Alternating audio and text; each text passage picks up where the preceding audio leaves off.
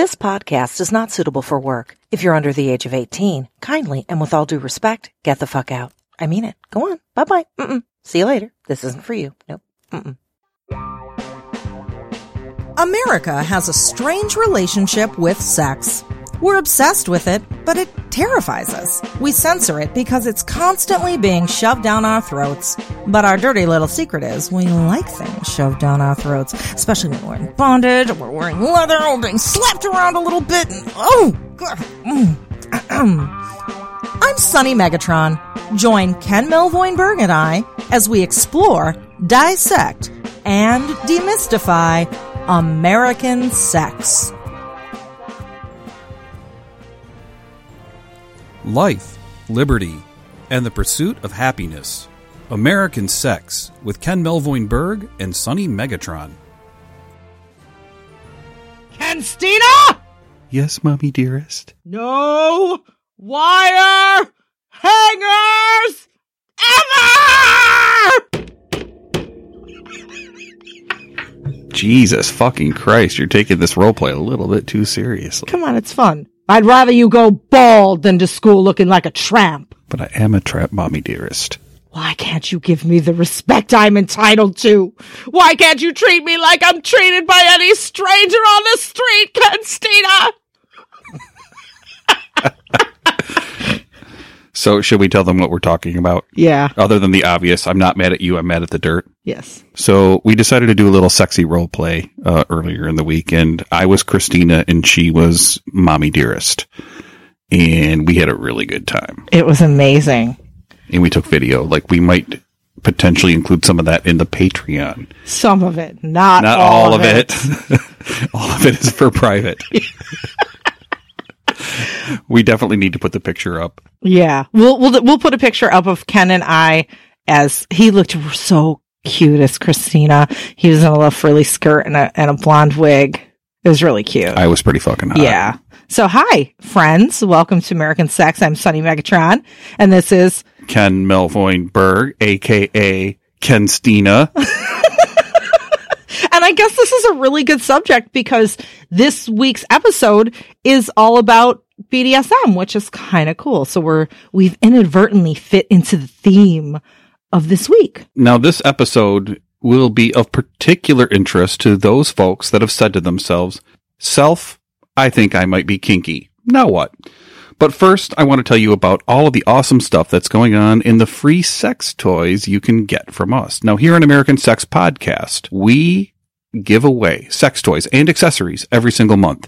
For January, we're giving away a Crave Vesper 24-karat gold vibrating necklace valued at $150 American dollars. It's been graciously provided by our sponsor, Castle Megastore. Head on over to sunnymegatron.com/Vesper, VESPER, to enter. We'll draw the winner on February 1st. And don't forget, as always, you get 20% off your order at castlemegastore.com when you use the code SUNNY, that's SUNNY, at checkout. Thanks, Castle Megastore. I want to give a shout out to our newest Patreon supporters who started supporting us in the last week. Big welcome and heartfelt appreciation to Skits, Veronica, Jessica, and Anthony. And listeners, don't forget you can hop on over to patreon.com/American Sex to hear our guest bonus stories, and a lot of them are free. So going up this week is a great story from episode 17's guest, Allison Moon of Girl Sex 101. She tells a story about a condom gone rogue. Now, again, many of these bonus tracks are absolutely free, and if you choose to support us monetarily on Patreon, you will also get other perks like access to our episodes early, bonus material, and occasional random bonus gifts. Yes, in fact, I will be mailing out a surprise thing or two to some of our January supporters, so there's still time for you to be one of those folks.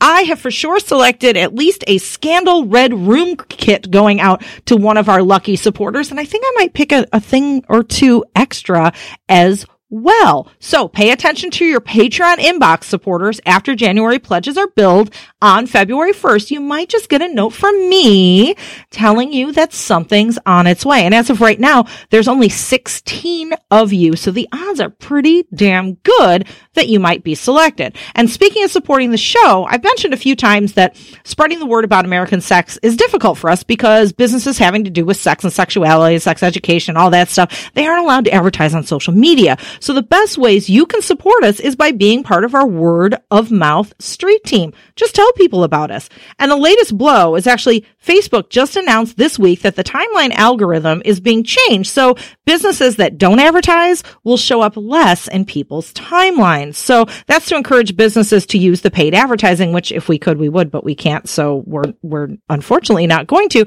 So we're stuck in a pickle. So they did mention that pages with a lot of engagement will still be seen. So what you can do is interact with our page, comment, like, share, all that fun stuff. Tell people about us. And that goes true on Twitter and Instagram too. The algorithms work the same way. So share our posts. You're going to be helping other people see it too. Thank you. And P.S. It would behoove you to follow Sunny's Instagram account, which is Instagram.com/Sunny Megatron. And maybe she might be hosting an incredible giveaway for one of the hottest new sex accessories that everyone is dying to get their hands on. Okay, look, you heard it here first. Now, this is not going to be officially announced until the morning of Thursday, January 18th, 2018. But since you're my loyal friends, you get the inside scoop. So I'm giving away a hands-free automatic warming lube dispenser called Touch by Warm, valued at $99. Yes, back up. You heard that. Automatic warming lube dispenser. I actually said that. We recently got ours and we absolutely love it. You can watch my unboxing video I did on my Facebook. It's at facebook.com/Sunny Megatron. But seriously, this is so my new favorite thing in the universe, and it is not even available to the public yet.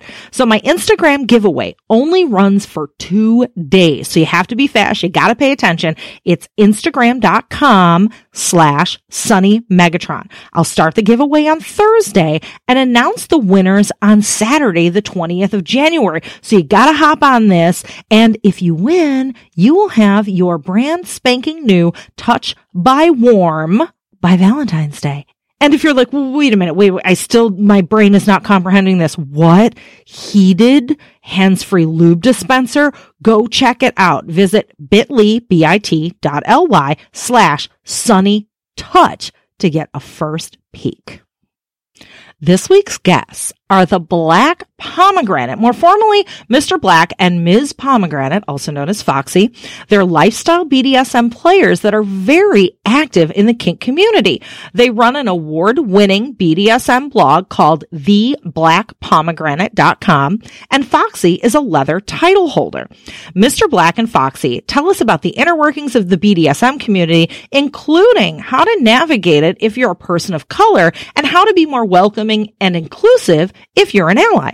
We thought this would be the perfect episode to go into our interview with another sort of mini sex ed lesson taken from our class, Networking for Kinky People. This is a quick, bare bones, basic primer you need to know when you come to the realization, hey, I'm kinky, now what?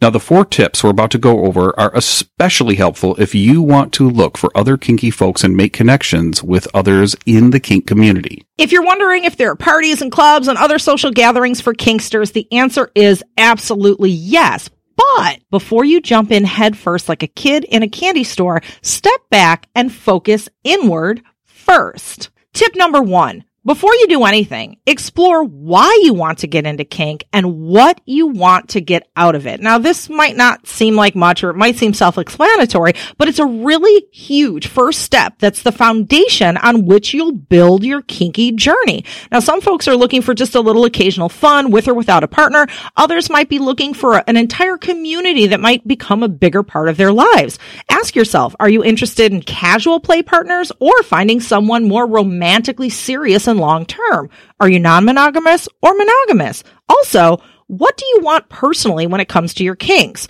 Are you simply drawn to BDSM, but maybe you haven't figured out exactly what your likes and dislikes are or what your place is? Or maybe you are dead set certain that you know you're a submissive and you're really, really into feet. Now, figuring out the answers to these questions alone before you go out and meet other people will help you figure out what events are for you and what play partners are for you. I strongly suggest that everyone fill out what's called a yes, no, maybe list. Now, this is a list of a bunch of different kink activities and fetishes, and beside each one, you'll enter, let's say it's a clown play or foot fetish or tickle torture or whatever it is. You'll say either yes, meaning, yeah, I really want to try that, or yeah, I've done it and I really like it. No, meaning that's a hard limit. No way will you ever want to do that. Or maybe, meaning you're kind of curious, but also kind of apprehensive, but under the right circumstances or with the right person, you might give it a try. Ken and I have a yes, no, maybe list you can get at bit.ly, that's bit.ly/BDSMYNM. Now, the link's going to be in the show notes at sunnymegatron.com and AmericanSexPodcast.com, so you don't have to write it down now if you can't. Number 2, education and research. Now, this is sort of the appetizer of the social events. This is like the food we eat before we eat the food. So what we're doing here is we're taking a look at what is out there. What can I actually put on my plate before I go to a munch, before I go to a class? Now, one of the best single things that anybody can do is join a social networking site like FetLife.com. That's FetLife.com, and that's short for Fetish Lifestyle. Now, FetLife is somewhere that you can go. It's sort of like Facebook, but for perverts. So you can have an anonymous profile on FetLife, which is a really handy tool. Now, when you make when you're doing it sort of an anonymous profile, you still want to put up what are your kinks, what are your interests, what are the different groups that you're into, but you just might not want to have the level of social interaction yet. But once you have your real picture up and you have your real desires, that's the point where you really want to start interacting. Now, you want to start by looking at kink communities. You want to visit specific groups that interest you. They're kind of like message boards where people go and they ask questions, they share resources, and they talk about all the different events that you may want to go to. So, for example, if you are into femdom, which is female domination, and you might be a male submissive, you want to look for those femdom groups. Or if you're into foot fetishes, you want to look for foot fetish groups. And there is, believe me, a group for every single thing out there. In fact, I run the clown play group that's on FetLife, the largest one that's there, because that's my particular kink. Now, there are also FetLife groups for local events. If you're in Chicago, for example, where we are at, you can join Chicago-specific event groups to see what's going on in that particular area. Now, if you're in the part of the world where there's not a whole lot of folks, it makes it an even better resource because you can find some of these places as an online community as opposed to an in-person community. Now, tip number 3, once you've done all that and you've lurked on FetLife, it's time to zero in on some events that might interest you. Remember, if your object is to get involved in the kink community and get out there, you're working towards your goal. So there's all different kinds of events in the kink community, like play parties, classes, conferences, and munches. Now, munches are regularly occurring casual networking events for kinky people at restaurants. That's why they're called munches, because you eat there. And if it's a bar outing, they're called sloshes, because there's lots of liquid.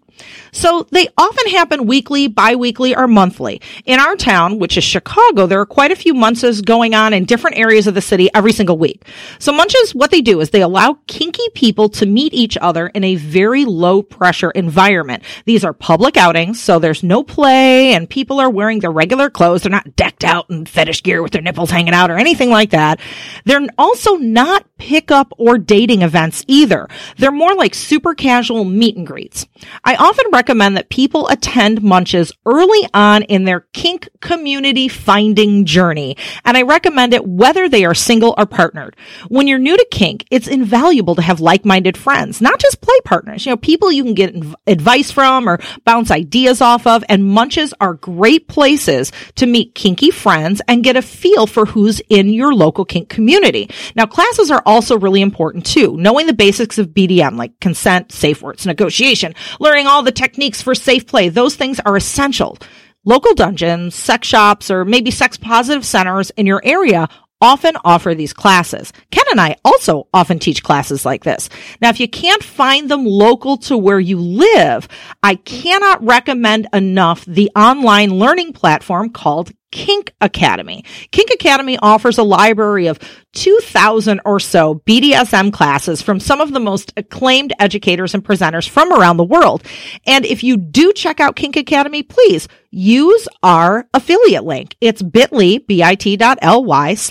Academy. Now that link's also going to be in our show notes. Oh, and also make sure you listen to episode 16 with Kink Academy founder, Princess Callie. Kink conferences also happen all the time across the country. Basically, they're multiple day events, usually over a weekend, with classes during the day and play parties at night. And they're a lot of fun, even life-changing. Unfortunately, they can be quite expensive, so sometimes you can find discounted tickets if you volunteer your time at a conference, and most conferences have dedicated FetLife groups too, and sometimes people are looking to share a hotel room with people to split costs or whatnot, so you can look into that too. But again, going to conferences isn't always possible for everyone, so if it's the education you're looking for, check out Kink Academy's classes. They're taught by the same presenters that teach at many of these conferences. So there's also play parties, but they deserve a bit more explanation. Number 4, familiarize yourself with play party etiquette. Now, first of all, I have a side note here that I want to mention that play parties and even munches can be socially awkward for the first timer. It might even feel like a cool kids club where you see a bunch of people that are very familiar with each other.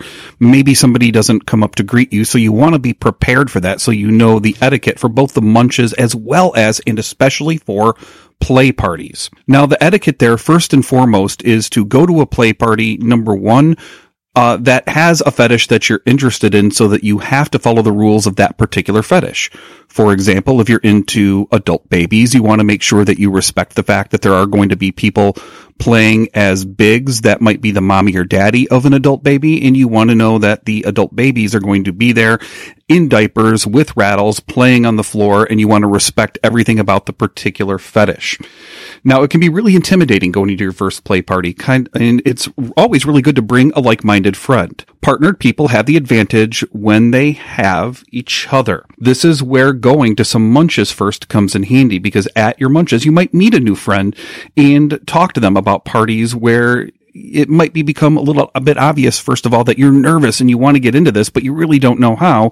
So this is a really good first step for those of you that are sort of socially awkward. Next, play parties often take place at local dungeons. It's important to know there are different kinds of dungeons. Now, first of all, there are 2 major types. There are professional dungeons, which are owned by a pro dom. The second type are membership dungeons. It's sort of like having a gym membership where lifestyle people get together and they hook up on a Friday or Saturday. There's places like here in Chicago, we have the Leather Rose Association and GD2. Not everyone is expected to play or get naked at one of these parties. It's okay to lurk. Let the host and other people know that you are new. Most of the time, these people are very friendly and will show you around. They might even give you a tour of the place. Now, one of the other things to keep in mind with this is that you just don't want to touch anybody going into something like this unless you're intimately familiar with that person to the level where you're a partner with them. Otherwise, don't interrupt scenes. Don't overtalk people. Just sort of sit back, watch, and take in all of the sights, because there is a lot of cool things to watch before you actually do stuff. Now, be mindful that especially of the etiquette of consent. Also, pay attention to the party rules before you go. Some require fetish wear and have a dress code, sort of like the adult baby thing that I mentioned earlier. Some are for certain people only. It might be a femdom foot party, or a queer pansexual party, or a women-only party, or a men-only party. Some kink parties and dungeons allow penetration and some don't. Now, that is really a factor of 2 things: local legal ordinances and the rules of the dungeon. So some places that you go in, for example, like in Michigan or Texas, allow no penetration at all. So that means loving married partners cannot give each other a blowjob in these particular clubs.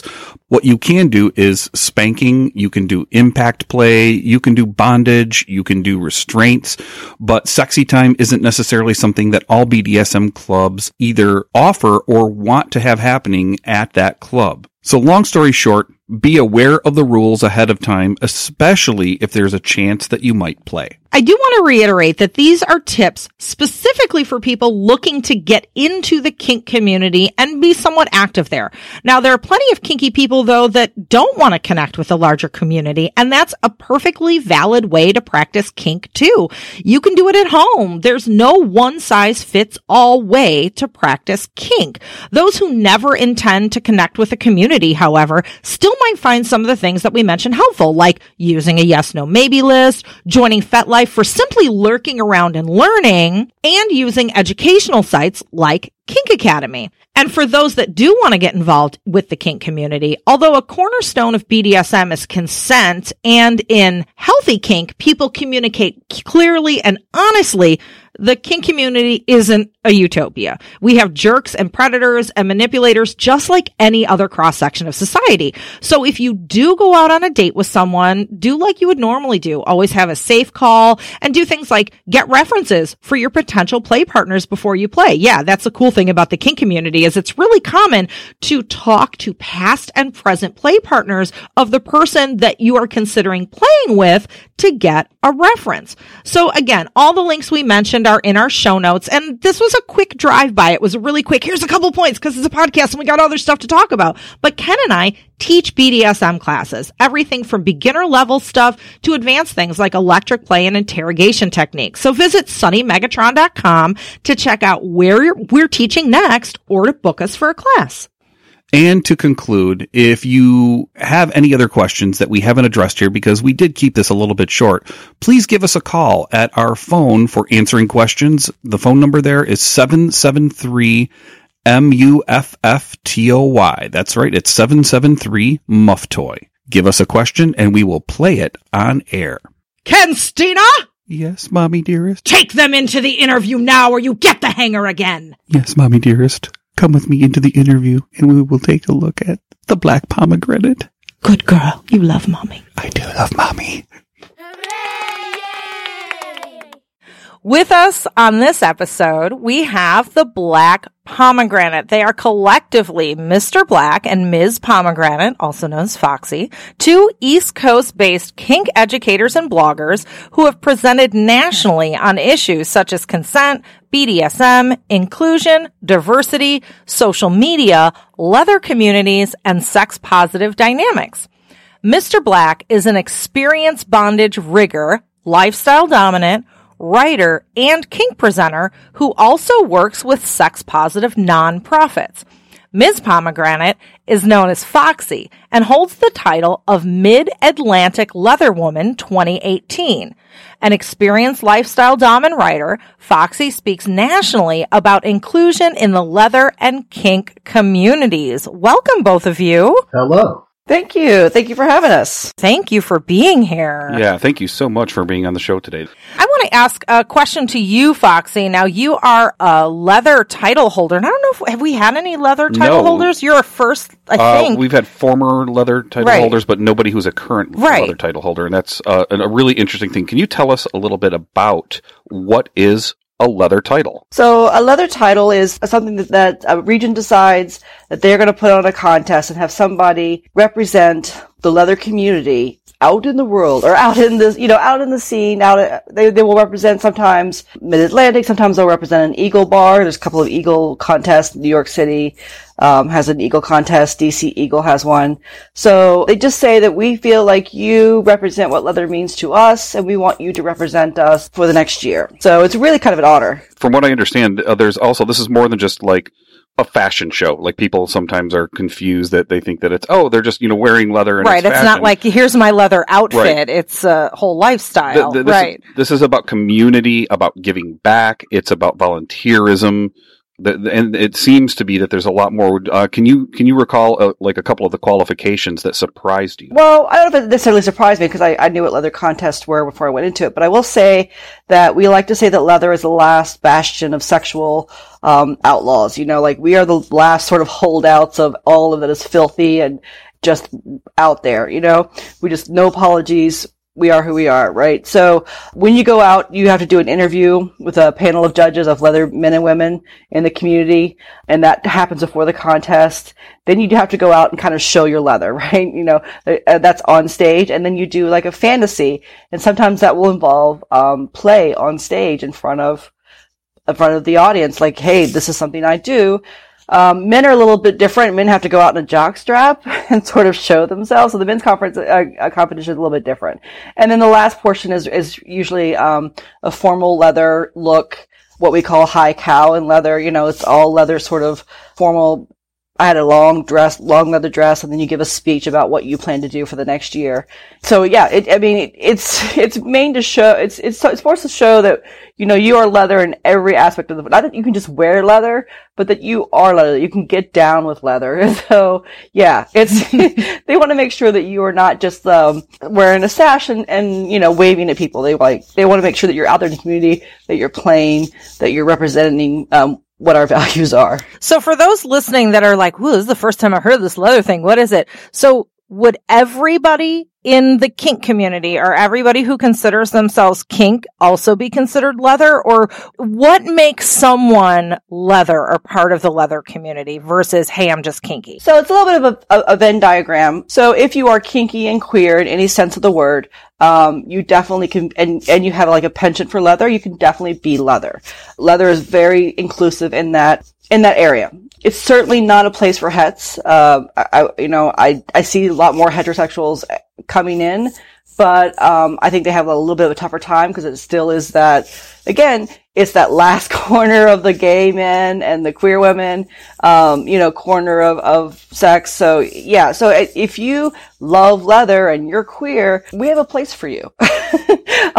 So I think that leather is a form of radicalism among the sex positive community, that it still sort of is leading the way in that sense. Carlton, you're definitely a Renaissance man, blogger, writer, bondage rigger, dominant, certified geek. You've promoted events. You've been a DM at all sorts of dungeons. But one of the things I wanted to talk to you about, that I've heard amazing things about the Be More Munch. And from what I understand, are you the guy who actually founded it? Yes, I am. I founded the Be More Munch about 6 years ago, actually. And it wasn't a munch that really was inclusive in our area. Like we had like munches that were kind of segmented, where you had munches for like older people that were maybe like in the master-slave dynamic, or you had munches that were TNG munches that were... That's for younger folks. Yeah, were like... focused towards younger people, and I had just timed out of when I could really go to TNG munches. So I was like relatively new to the community myself, and I said, so what I should do is kind of like try to form and make my own place. And that's what I've done all my life, and through different stages of my life, try to make a place for myself. But in making a place for myself, it also gave me an opportunity to make a place for other people. So I formed it Be More Munch and started like basically opening the doors to everybody. And when I hosted, I said like, as long as you're an adult, basically you can come. So we made places for queer people, we made places for kinksters, poly people, we had leather people to come through. Virtually everybody came through the door of the Be More Munch. And it was kind of a gateway community that let a lot of people get into kink and connect with the community in a low pressure environment. And that was always very important to me. And something else that was always important to me when I hosted a munch was to greet or to shake the hand of everybody that came. Nice. Because I know the feeling of going somewhere and you kind of like end up standing at the wall by yourself. And so when I started hosting a munch, what I did was everybody that would come into the munch, I would get up, I would greet them, I would shake their hand, would introduce them, and I tried to use it as an opportunity for people to network. Where if you had an interest in rope and there was somebody there that did rope, you maybe could connect with that person. Or if you wanted to know about a certain party, or you wanted to know about a certain fetish, that I was always trying to facilitate, like connecting people, networking people, and saying, okay, here are the resources that you can find. Here's how you can go out and find these other things. and hopefully do it in a safer way, and hopefully do it in a way that's going to work for you. Now, it seems as though you've done a lot to open up doors for people that are underrepresented, can't talk today, but underrepresented, or people that may not feel as included in some instances. Like I think it's awesome that you had so much attention to detail, because I know what it's like going to a munch where you're not greeted and you're not, you don't know anybody there, and there's no icebreaker or a way, if you're kind of introverted a little bit, to really get to know some of the people there. Now, and for a lot of folks, it's their first entry point into the community. Right. They like finally got up the balls to be like, I'm going to go to an event. I'm terrified. I don't know what I'm going to see. And when they're just kind of like in the corner and nobody's talking to them, it can really make or break their entire kink experience. It really can. And I wanted to, first of all, thank you for doing that, but also, one of the things that I know that you sort of specialize in is like taking the personal and making it political. Now, I think that, and I would like to hear it from you, of course, but like, what do you think sort of prompted some of that? Well, I live in Baltimore. I was born and raised in Baltimore, so I've always been very conscious of how society, how culture, how politics, how your environment tends to affect you personally, and how it affects your life. And a lot of times I think when we're in kink communities, we tend to think that we're separate. And I think that's sometimes where we get into a problem in kink communities, where we think that we're separate and we don't think that we have to deal with a lot of the problems that are in larger society. But I actually see kink communities as a microcosm of society, because kink communities tend to usually be so much smaller and so much focused and concentrated. So it's almost like a microcosm of racism, sexism, classism, misogyny, all of the problems that you may find on a larger scale in the larger world. You find it all concentrated in the kink world. And that's not to say that everything is bad in the kink world, because you can find some amazing, wonderful, connected, nutritive things. But it's kind of like being on your own little planet, or like what sometimes I'll sarcastically say to people is that the kink community isn't the square village. It isn't this perfect little community where everybody goes and everybody gets along. It's a dynamic community where there's a lot of things affecting other things. And I think that was one of the catalysts for the presentation we gave at Woodhull about unhacking sex positivity in the post-truth era. Because I actually was sitting in Foxy's house when we had talked back and forth about different topics for Woodhull. And I was sitting in Foxy's house, and it was the weekend of the Women's March. So it was the weekend of the Women's March. It was right after the inauguration. And it was right around the time when, like, alternative facts, like the term alternative facts was coined. And it was in my mind, like, a few weeks before that, post-truth was the word of the year for 2016. So it's like, okay, we're in this weird kind of dynamic with this weird kind of world where the truth really doesn't apply, or the truth really doesn't matter. And the truth is affecting all of these different things, and what people say as alternative facts are affecting all of these different things. So, like when Foxy and I talked, it was like, how does that affect our lives as sex-positive people? How does that dynamic, how does legislation and all of these different things and all of this different information, how does it affect us as sex-positive people, as kinky people, as people of different genders, of different levels of queerness? How does that affect all of us? I think it's interesting because there are a lot of people, I feel, in the kink community that will make assumptions. And usually these people are, often I see they're people that aren't in marginalized communities, kind of like your stereotypical white person who's liberal, who thinks, hey, everyone in the kink community is so liberal and accepting because, hey, look at all the stuff we're doing, you know? I've had times... You just described me when I first came into the kink community. Oh, really? To a T, and I will own up to it. Like, how is it that you can be, you know, a supporter of whatever when you're in the community? Look, like you just said, we're free. We're practicing, you know, this radical thing, and we're outside the norm. So of course you have to be liberal. Nope. I gotta wake up really fast. And I was like, oh, okay. And then, so then I opened your eyes to some other things that are going on. You're like, oh, this isn't what I imagined it would be. And I think we all have those moments where we all think it's going to be a certain way. And then you sort of learn whatever your misconceptions are, whether they're sort of my rose-colored glasses, we're all liberals, or you think that all spaces are going to be welcoming. None of that is true. I mean, there are lots of reasons that some spaces aren't welcoming to men, or to some spaces are only for people of color or whatever. So, you learn and you adapt. It's a good thing. Now, I know, you know, taking that same sentiment and those same thoughts, that there are a lot of people that walk in with the rose-colored glasses and they think, hey, everything's hunky-dory and peachy keen and everybody's happy.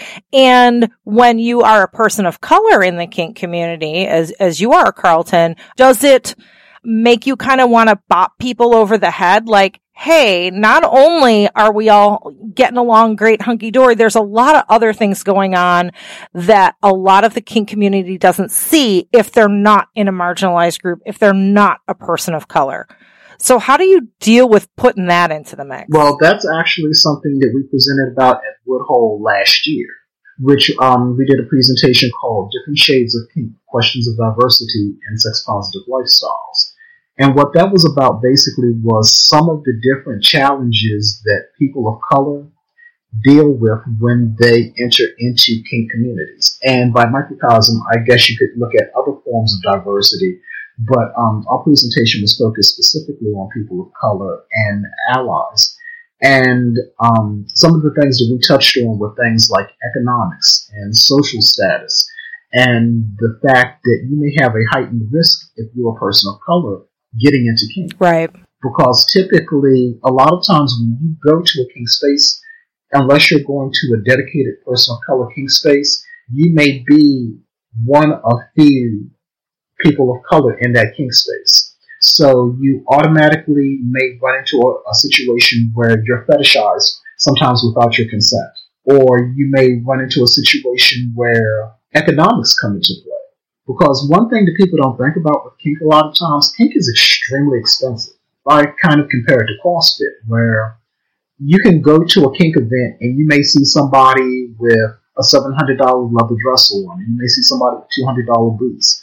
You may see somebody with a $400 boat kit, or you may see somebody with a $300 flower. Or you may be at an event that costs $1,000, or from $1,000 to $1,200 when you focus cap factor in registration, travel, food, and everything. So a lot of times it's not accessible to a lot of people of color, and it's not accessible to a lot of different communities. And when you get to a place when you're a person of color and you go to some of these events, there's always a certain amount of nerves that you have as a person of color, because I use the analogy of there's an old expression that when white people sneeze, black folks catch a cold. So you have that heightened social, pressure where if something goes wrong, you may have a different consequence than a white person may have in that same situation. Because I can remember years ago, I was in a play space and I was playing with a friend of mine at the time, and I had her on her back, had her tied in a TK, and I'm doing knife play with her, and I'm holding a knife to her throat.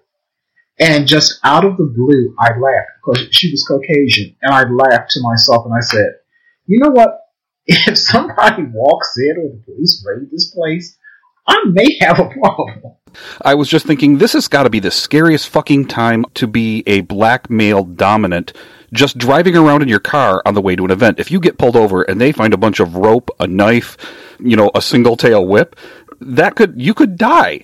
You could literally die. You would be, there's circumstances which, as everybody knows, that causes death in instances like this. Just driving while black and driving while being a black male dominant is got to be frightening to a certain extent. I'm very careful how I travel. I'm very careful where I go a lot of times. And a lot of times I don't play in like private spaces. I meet people at play spaces. I don't really do like home events or such like that. I do play in major events. I'm typically careful about what I do, but that's something that a lot of times that a white dominant or a white person that's in the scene may not think about, that if I'm stopped somewhere and I have knives on, or if I'm stopped somewhere and I've got, like you say, I've got the implements that could be used in an assault, I've got handcuffs, I've got a gag, I've got these different things. Somebody may interpret that very differently dealing with me than they may interpret that with somebody else. Now, my privilege allows me to take all of my bondage shit and throw it in the back seat of a car, not thinking twice about if I get pulled over, anything's going to happen to me. What kind of preparations do you need to take to prevent any kind of negative interaction? Typically, I plan out when I'm going to travel. I don't drive, so I sometimes I'll take public transportation, or I take Uber as my friend.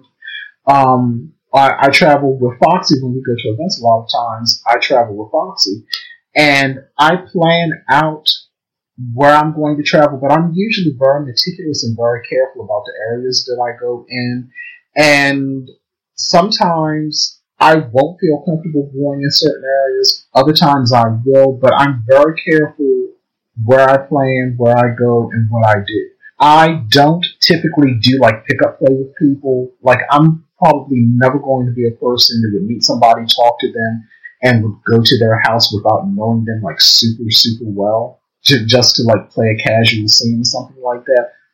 We're going to take a little bit of a break, and we're going to be right back with Mr. Black and Miss Pomegranate. Castle Megastore. Once you see their sex toys, you'll want more. I have no idea if Castle Megastore actually has a theme song, but I really dig Castle Megastore. So that's my gift to you, Castle, your very own theme song. And you listeners get a gift too. If you go to castlemegastore.com and use discount code SUNNY, that's SUNNY, when you check out, you will receive 20% off your order. That's amazing. Castle Megastore. When you get your sex toys, you'll be on the floor because you'll be using them so much and they'll be so awesome, and you'll save so much money. You'll get more than one, and then you'll climax for a really long time, and you'll just be passed out and you'll be like, oh my god, give me water, that was the best orgasm ever.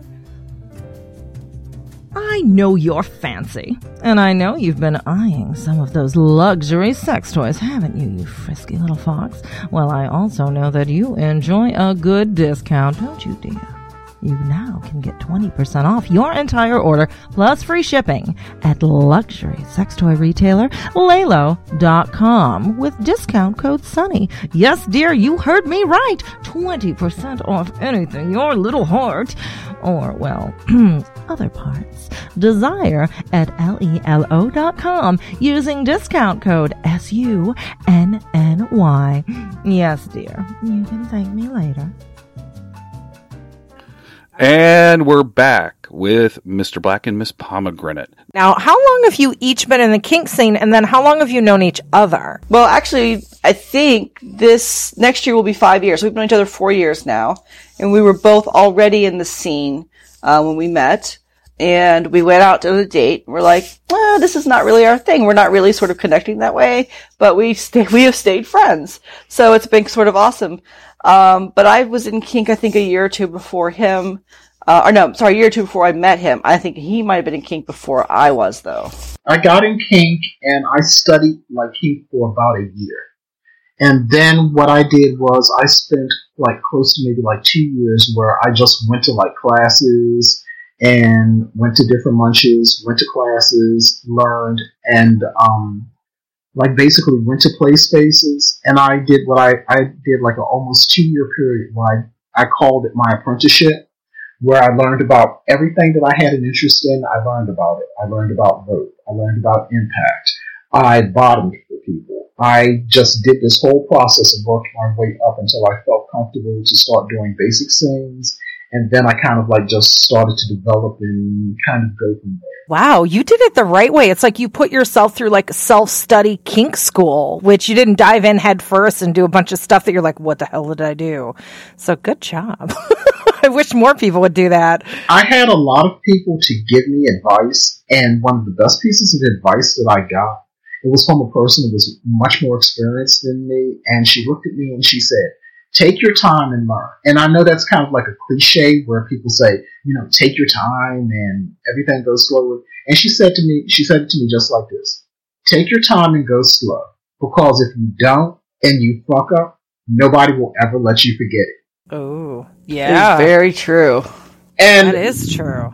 And what went through my mind was kind of like an ECW wrestling. Like, if anybody's a wrestling fan, ECW wrestling used to have this thing where the crowds were really, really rowdy. And if somebody in the wrestling match would mess up, like, people would start chanting, "You fucked up, you fucked up." And that went through my mind. And I said, okay, how do I avoid that? And for the most part, I've avoided that.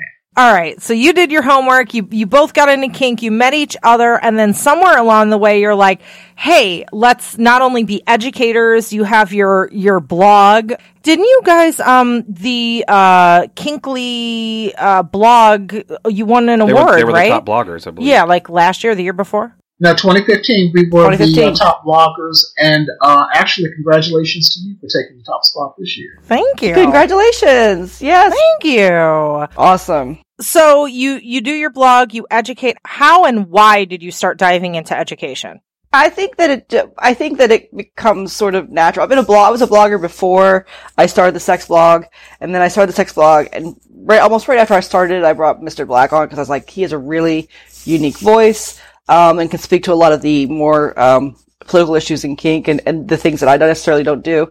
But I just think that it goes hand in hand. You can't if you write, I think you almost always sort of teach as well. And there's always a gap to fill.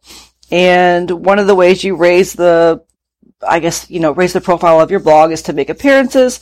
And making appearances is usually means giving talks on sex. So it just sort of naturally flows, right? And I think that there is a big gap in good BDSM blogs. There are some great sex blogs out there, and we could all probably name like our top 20 that we really love, and they're doing an amazing job.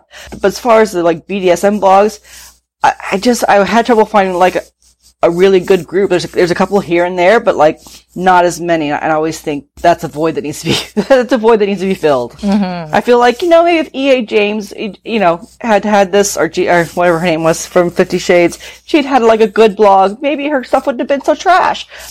Who can say, Yeah. Yeah, that's very true. Yeah.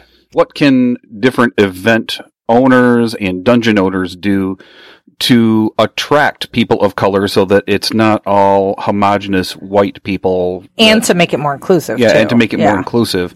But it's got to be a very unique feeling at the very least to be the only person of color in a room full of white folks. What can we do to actually bring that down and make it a realistic way to have people of color feel welcome and invited into a dungeon space? If you tend to be in a certain class in life, and you're in a certain profession, you're working in a certain field, and you have certain friends, you tend to be around the same people. So if you invite somebody into kink, you may only invite people that work at the same company as you, or went to the same school as you, or live in the same neighborhood.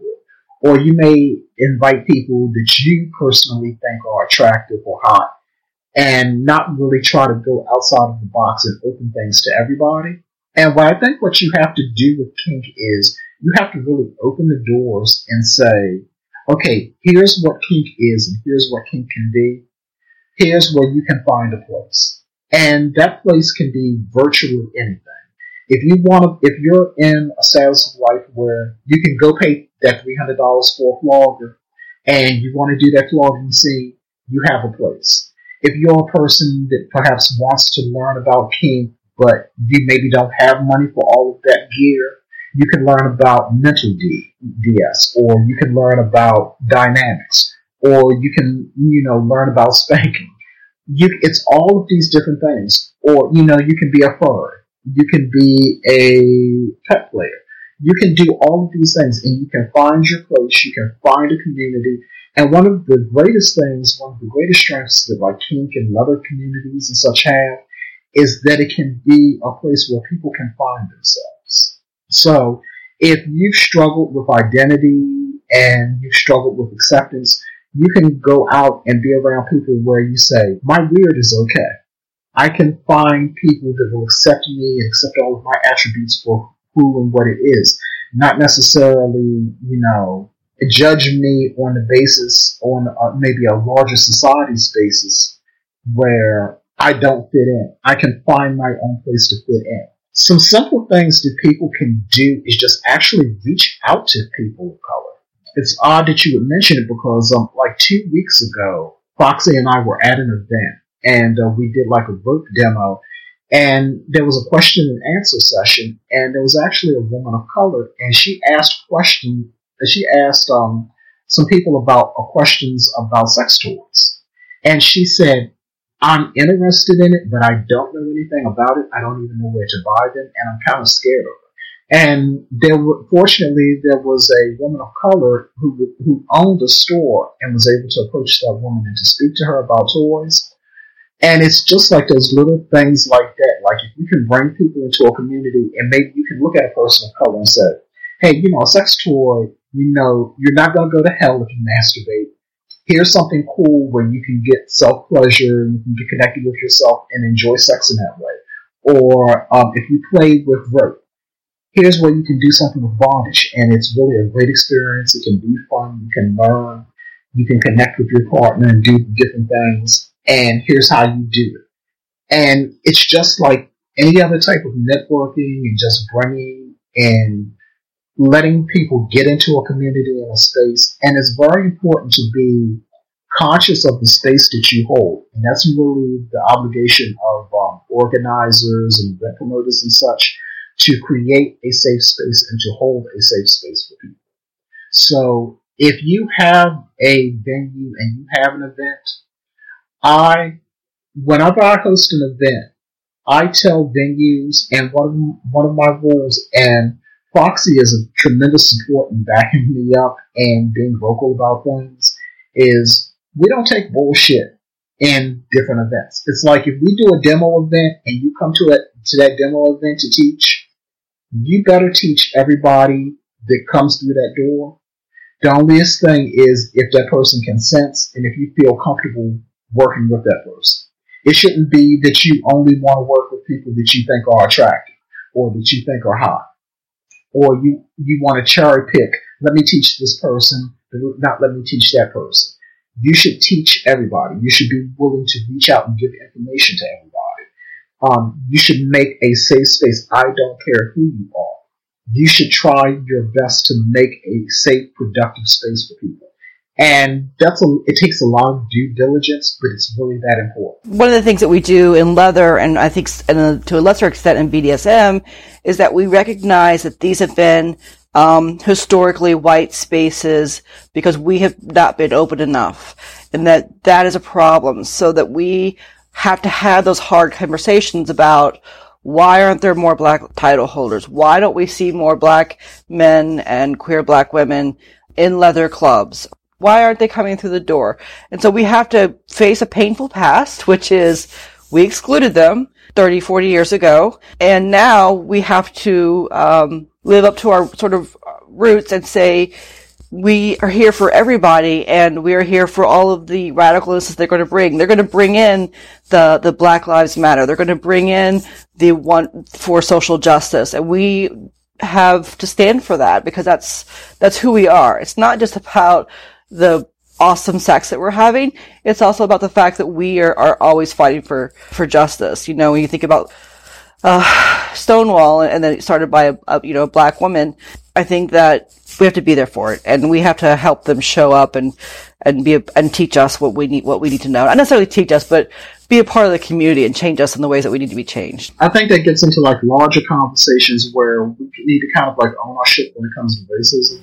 but we need to also own like our problems when it comes to things like misogyny in spaces, when it comes to things like transphobia in spaces. We need to own all of these different isms that we have and say, you know, we have problems, and what are we doing to actively correct them and actively approach them and deal with them? It's like one thing we still deal with when we like sometimes like apply to presented things. Like sometimes when we'll fill out the application or people will approach us about talking, people will say, well, okay, Mr. Black, you're the top, and Foxy is your demo bottom.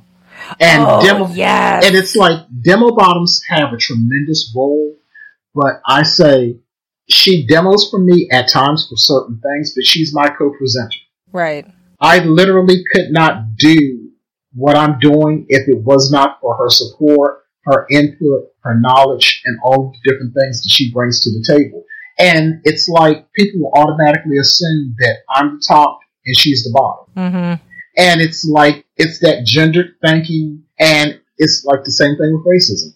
It's misogyny, it's all of these different isms that we need to approach, we need to address and say, why are you thinking like that? Why is your venue thinking like that? And how do we change those behaviors and those attitudes?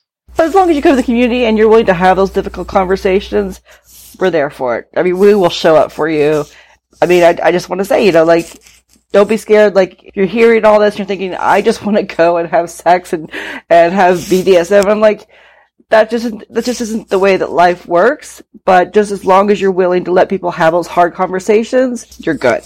Right. Now, have you noticed, I kind of have, and I'm frustrated. I want to hear if you, both of you are frustrated, but in the last couple of years, especially since the election, it has been more at the top of people's minds who run events or who are very active in the community. Yes, we need to be inclusive. We need to be aware of racism and misogyny and all the isms, right? Right. And they will, you know, make an effort to, let's say, be more inclusive or yada yada. And then it kind of, after that, it all goes back. You know, there's like the tone deafness and the underlying thing still happening. Nothing's really changed, but they made sure, like, hey, let's make sure our panel's diverse. Okay, we did it. We fought racism. Yeah. Done. You know, like, do you notice that happening now? You know, Malcolm Gladwell talks about with that in his podcast, Revisionist History. It's called moral licensing. Like, it's the fact that, oh, I did my part, so now I don't have to do anything else, right? So it depends on who you are. If you're a person who's just going to show up at a dungeon, at a party, you want to play with your partner on some furniture, you want to have a great time, and you want to leave, if that's what you're there for, that's fine. You're welcome to do that. We are not going to judge you for that. Have fun. We're here to help you in your sexual radicalness. But if you want to be part of the community, you have to show up when those panels are diverse. You have to show up and say, hey, this panel needs to be diverse too. You have to be a voice to make sure that the people that are coming after you and the people that are your peers are also having those conversations and are seeing that diversity. And sometimes you have to have the difficult conversations, and that goes into across the board. And like sometimes that you have to have the conversations about consent. You have to have the uncomfortable conversations. You have to have the uncomfortable conversations about calling out for behaviors. You have to have these different conversations and say, okay, something happened and it wasn't right. Maybe I can't support this venue, or maybe I can't support this party, or maybe I have to speak out on that person that's super popular, even though it may cost me to kind of get blacklisted and not get invited to that hot party. And that's where you've got to kind of, I guess, deal with that deeper thing and not just be worried about, okay, what am I doing on Friday night? Am I cool? Am I having my sex? Am I having my fun? Am I play? And not think about those deeper issues. Right. And now it all comes back to you saying that the kink community is a microcosm of society, because that's exactly what's going on now. People are standing, you know, with the Me Too, with the, you know, shedding light on various behaviors and wrongs. People are really starting to stand up and do that. And instead of being ignored, other people are supporting them. So hopefully we'll follow suit in the kink community. Or have you seen us following suit? Do you see a lot more support for people speaking up as of late? I see more support, but there needs to be a lot more, and we need to continue to have those conversations, and we need to actually do proactive things, because it's kind of like what you were echoing, that sometimes, people will like talk about consent when something happens, and then 2 weeks later it goes away. Or people will talk about racism and 2 weeks later it goes away. Or they'll talk about misogyny and 2 weeks later it'll go away, because people will be like, oh, you know what? Well, I just want to go to my party and, there's somebody really cute that I want to hook up with, and just let me focus on that. And that has its place, but then sometimes you have to do the harder work. And the thing that's cool is if you do the harder work and you build a better community overall, then ultimately you're going to have a better product, because you're going to have a safer community, you're going to have a more diverse community, you're going to have better play, and you're going to have better communication. And that's the thing that I guess kinky people, it's almost become cliche to say, oh, well, we communicate when we talk. And sometimes we have to have those really hard, difficult conversations where we want to break down and cry or scream or get upset. We need to have those conversations and use those conversations as a catalyst to like change things or work on things that we need to do. And that's for our friends, our partners, and a lot of times it's for ourselves too.